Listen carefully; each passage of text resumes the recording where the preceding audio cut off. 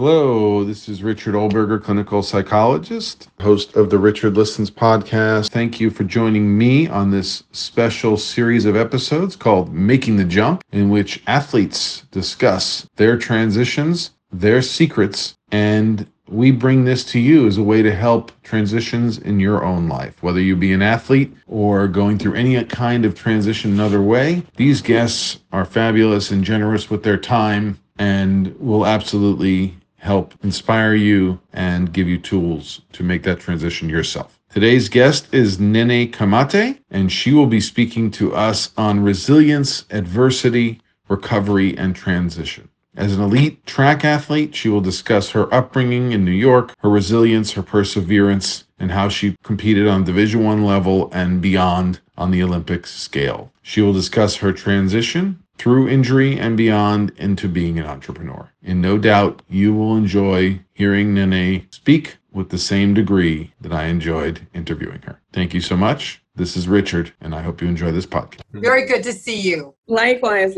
I'm just so excited to have this conversation with you all and share my story a bit. Yeah. Thank you. It's a real gift and a real pleasure. Thank you for making the time. And we love what this is creating for athletes, for them to being able to hear, athletes who spent a lot of their life focused and how they've transitioned out into the world. It gives them some hope and some ideas for ways to make this jump, as we call it. I couldn't have said it any better. Absolutely being an athlete in this phase right now, it gives me a lot of pleasure to know that my story could help someone else as well. Why don't you tell us a little bit about your journey as an athlete? And even if you want to extend it to now, that's great. Whatever you feel comfortable doing. So my journey started a while ago. I had a career that spanned over 20 years, which is really crazy to think about. But I have my parents to thank for that, for sure. They were huge proponents for education, but also extracurricular activities and in particular sports for, the different values and life lessons that you face from a very young age. So I actually picked up a racket when I was 3 years old, being that was my dad's favorite sport. So we all played tennis at some point in our lives. And how many siblings do you have? 5. So I'm the eldest of 6. Yeah. So It's a team. Yes, it's a team in itself. Exactly.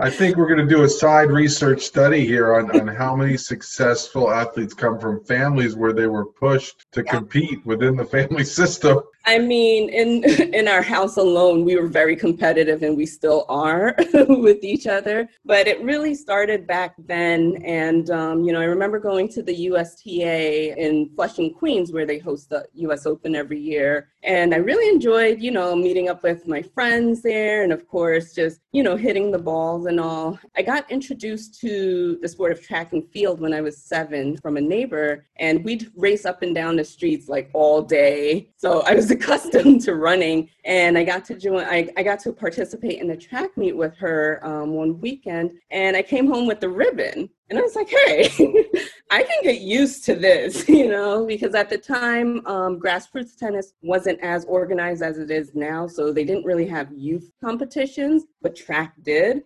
And I really loved the ribbons and the medals that I came home with. So you were in Queens? Yes, in Queens. Yeah. So I'm from New York as well. That's awesome. Yeah. So at the tender age of 9 is when I made the executive decision to switch careers. Yeah, you're an experienced transition expert. Yeah.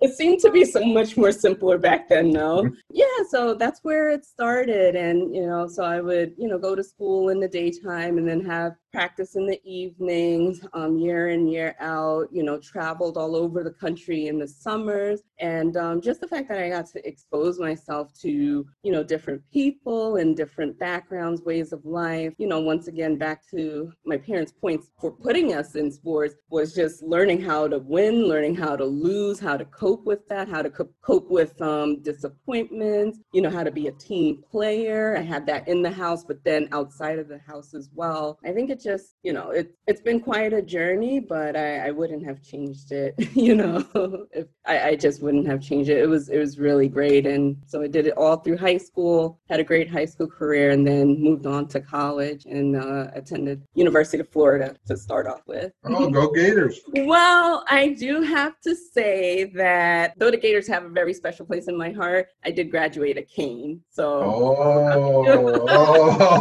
Okay. Well, but that's interesting. Yeah, I know this is off book, but I mean, the humidity of running in New York is significant. And then at least northern Florida, maybe southern Florida too, it's a similar climate. I wonder at all if that prepared you at all or if that was an adjustment. I don't know that I ever got acclimated to it, to be quite honest. It was tough. That humidity was really, really rough to contend with, but to deal with it. And I survived, I'm here today. But I will say that I did a 5th year at Georgetown University, and the climate there I was much better suited for, that climate, I think. It's like running with 5 pounds less on your back, right? Yeah. What was you were a hurdler, would you say? Okay. And you did the 100-meter. Yes. Right. Okay. And did you do any other track and field other than that? I just don't know Okay. Yeah. What else did you do? I did.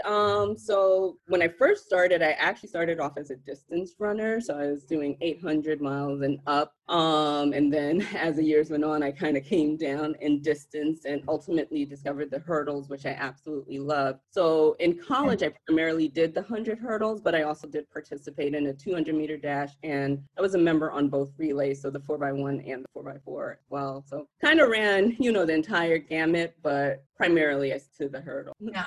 Okay. Now, did you attempt to get on the Olympian team? Yes, I did. Or two. I did. So tell us about that, how that was. Sure. I mean, that was a lifelong dream from the time I think it was 9 years old when the 96 Olympics occurred here in Atlanta. I remember seeing Michael Johnson, break the world record in the 200-meter dash and the gold spike. That was like the most amazing sighting I'd ever seen. And I said, I will have gold spikes one day. And I actually did. In high school, I had gold spikes. I saw that and I said, that's what I want to do. And that's what I'm going to do. Like, I will run in the Olympics one day, somehow, some way. And that was my mission. That was pretty much my life mission. After I graduated college, undergrad, it was a 2012 Olympics. Unfortunately, I wasn't going to be able to participate in that due to injuries and all. So I made it my resolve to, go for the 2016 Olympics. And that's how I ended up down here in Atlanta. I decided to train with the group here. I fought for it. Wasn't a thing that I didn't do to, make that dream a reality. I remember getting down to the wire that summer when I was running in Europe on a circuit and just like chasing any track meet, like wherever they were going to have a finish line and, a timing machine. I was suited up and ready to go. And, the unfortunate thing is I missed out on the Olympic qualifying mark by,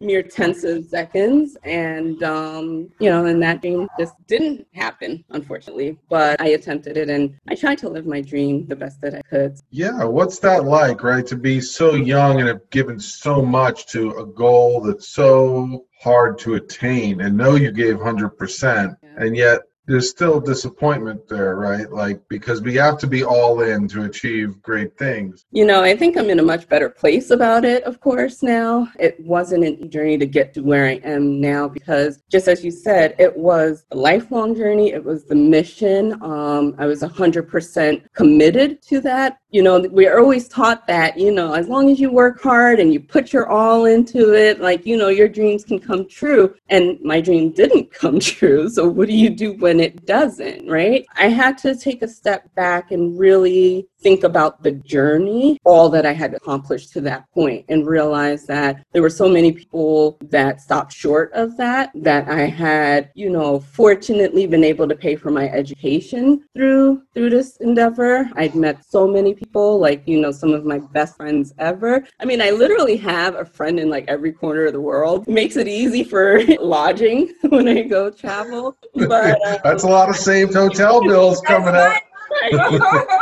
I just had to remember that it was all worth it. And I learned a lot through that, through the struggles, and that I can still hold my head up because I actually went for it. You know, how many dreams die before they even get started because we take ourselves out of the competition. And I suited up, I, laced up my spikes, and I stood on the line and I went after it. So I'm happy that I can add that to my memoir, Yeah. Absolutely. And how much of life, like the work that you carry forward now into the world and showing people just to, like you said, even the fact I was willing to set a goal high, I was willing to step out there, I was willing to commit. So many of my clients are busy taking themselves out, either, if they are playing a game, the minute that adversity hits, the minute they fall behind, the minute that there's, some adversity, or they start to lose, or their team starts to lose. Like, there's so many points that we have choices, both as athletes and as, entrepreneurs and people who transition into business. And,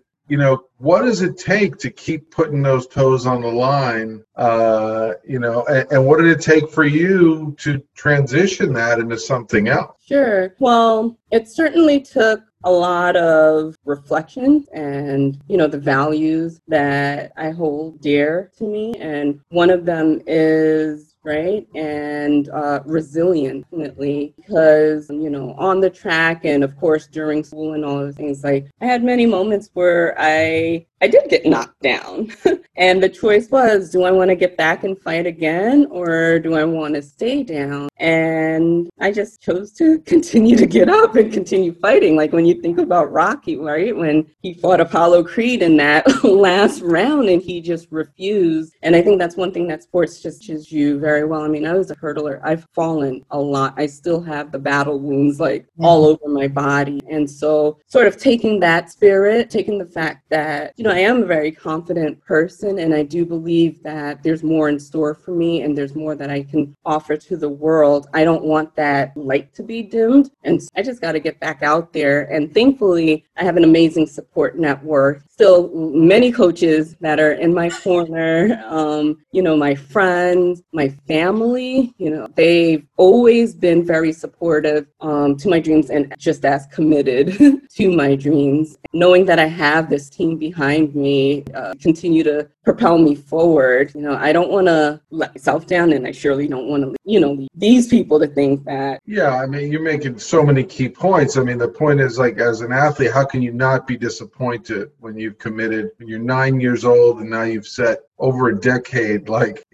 so many athletes are retiring young, but they've been, focused on their craft already for a career's worth. Like you said, like I've already given 15, 20 years. We have athletes that are retiring, even from the NFL after 17-year careers, they're 37, right? So the first thing, that you said, right, leaning on support system, and like, you're allowed to have your disappointment, but leaning back on that support, that there are people in your corner and they believe in you, not just you as the athlete. They believe in all those characteristics and values which you identified. The second thing, which I'm smiling, not because of your struggle or falling down, but because when you mentioned, there's a clip, I hope I'll get it for our listeners, from Apollo Creed talking to his team about taking the rematch with Rocky. I think it has to do with, they're like, well, why do you want to take him? He almost beat us. It had to do with the fact that he believes he can win. The fact that he had lost but still believed he was better,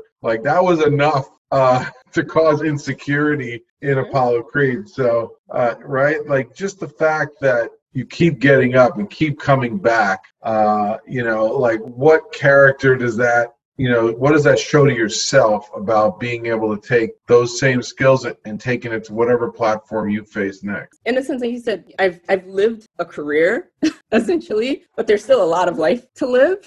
So I can't stop now, right? There's just a lot to give. And I think with my story, I think it's really important. I think it's actually a story because so often we do hear of the glory, right? We hear about the stories where the person struggled and, they almost gave up, but they kept fighting. And then, everything turned into gold, which is great, which is absolutely great. In this particular case for me, that didn't happen. So what do you do when your dream does happen? how do you channel all that you built up into something else? Like, how do you find your other passions or purpose and missions in life? And that's exactly where I am now. And, thankfully I have Lorenda now in my life, and we've been doing a lot of that work. And I think that was something that I did struggle with. Am I outside of track, outside of being, a woman athlete, outside of being an Olympic hopeful? Like, who am I? Like, what else do I enjoy? Like, what else brings joy to my life, and what can I world? And, thankfully we've been able to kind of get through all the haze. And I do feel really, really optimistic about what is to come. And I mean, I'm just really excited, for the future. And, I'm not perhaps going to lace my sneakers back up, but, I'm ready to get back on the line and compete some more. We definitely want to hear about the reinvention. So that's next. But it was a question that I had for you, which is, don't have that many female athletes on the show. And I really would love to hear your perspective of what it was like to be a female athlete. Sure. Well, for one, I do have a story from when I was at University of Florida. I was taking an English course my freshman year, and we were talking about names and nomenclature and how that ties to identity. And my professor asked me, what was it like to be called a lady gator as opposed to a gator? And I think the phrasing of that question, presupposes that I should have that there's something less than, being called a lady gator, or that, there's something I should feel bad about. And, I told him, actually, on the contrary, I am a woman. And I'm very proud of that. That's who I am. That's a part of my identity. So there's nothing, to feel like it's taking away from the athletic part of me. As you can see, I have some makeup on, and I competed in my makeup. I loved it. And, I think it just, sports, especially for young girls, is immensely important. And I think because of it, I learned how to be confident and to have self-esteem and, built up that resilience and was willing to be a little more outspoken and, assertive, if you will, because I'm down in the trenches just as like any other athlete, male athlete is. And so I think it's really important that our female athletes are out there to, serve role models, share their stories, because it is a unique story. We bring a different dynamic to the field, and that should be celebrated just as well. And, I'm definitely a big part of that. Did you feel any of that at the high school or Division I level? Like, I know Florida has the big football program. I mean, was there this feeling of like, like we're in the shadow? I mean, like, or like, did you have any of that like experience in terms of how you were valued as an athlete? I would say, of course, down there football is king, right? And I think that's a whole nother world from New York. I had no idea. Yeah, absolutely. Yeah, football is king and all, but I think there was certainly a respect for the female athletes and for what we were doing out there and what we accomplished and what we brought to the table. So, I personally didn't feel, like disregarded or as if I was in the shadow, per se. But football was king, and that was just, that. But it was great to be celebrated alongside those guys. And they certainly would go to bat for us too, if necessary. So we had a very tight-knit athletic community, crossing all the sports. At Florida, I felt the same at the University of Miami, and I'd say even at Georgetown. I think it's just, sharing the fact that we're all athletes and we're all getting up at, 5 a.m. to get to weights. And then we have, full load of class and, study hall and just all of the activities that we have to participate in to, live up to our name of student athlete or scholar athlete.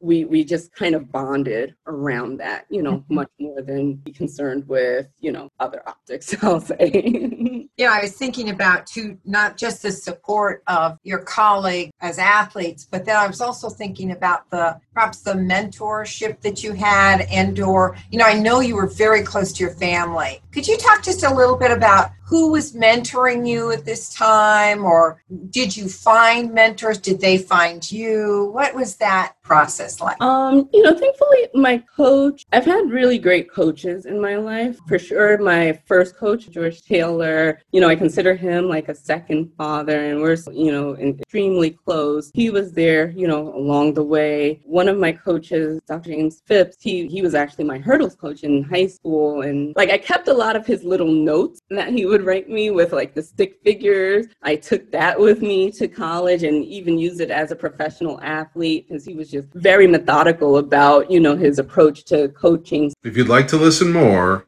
please click on the link for Making the Jump located in the show notes so you can get access to all of the shows and their complete recordings. This is Richard Listens, and I'm out.